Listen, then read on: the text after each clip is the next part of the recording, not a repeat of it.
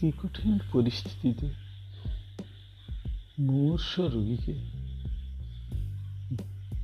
নিজের প্রাণকে বলি রেখে আমেরিকাবাসীকে বাঁচিয়ে রেখেছেন ডোনাল্ড ট্রাম্প। ওর প্রতি আমেরিকাবাসীর কৃতজ্ঞ থাকা উচিত।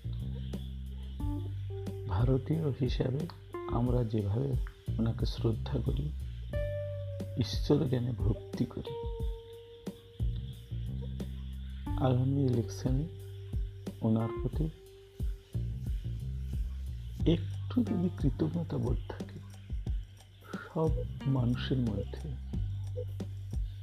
তাহলে ওনাকে ভোট দিয়ে বিপুল ভোটে জয়ী করবেন।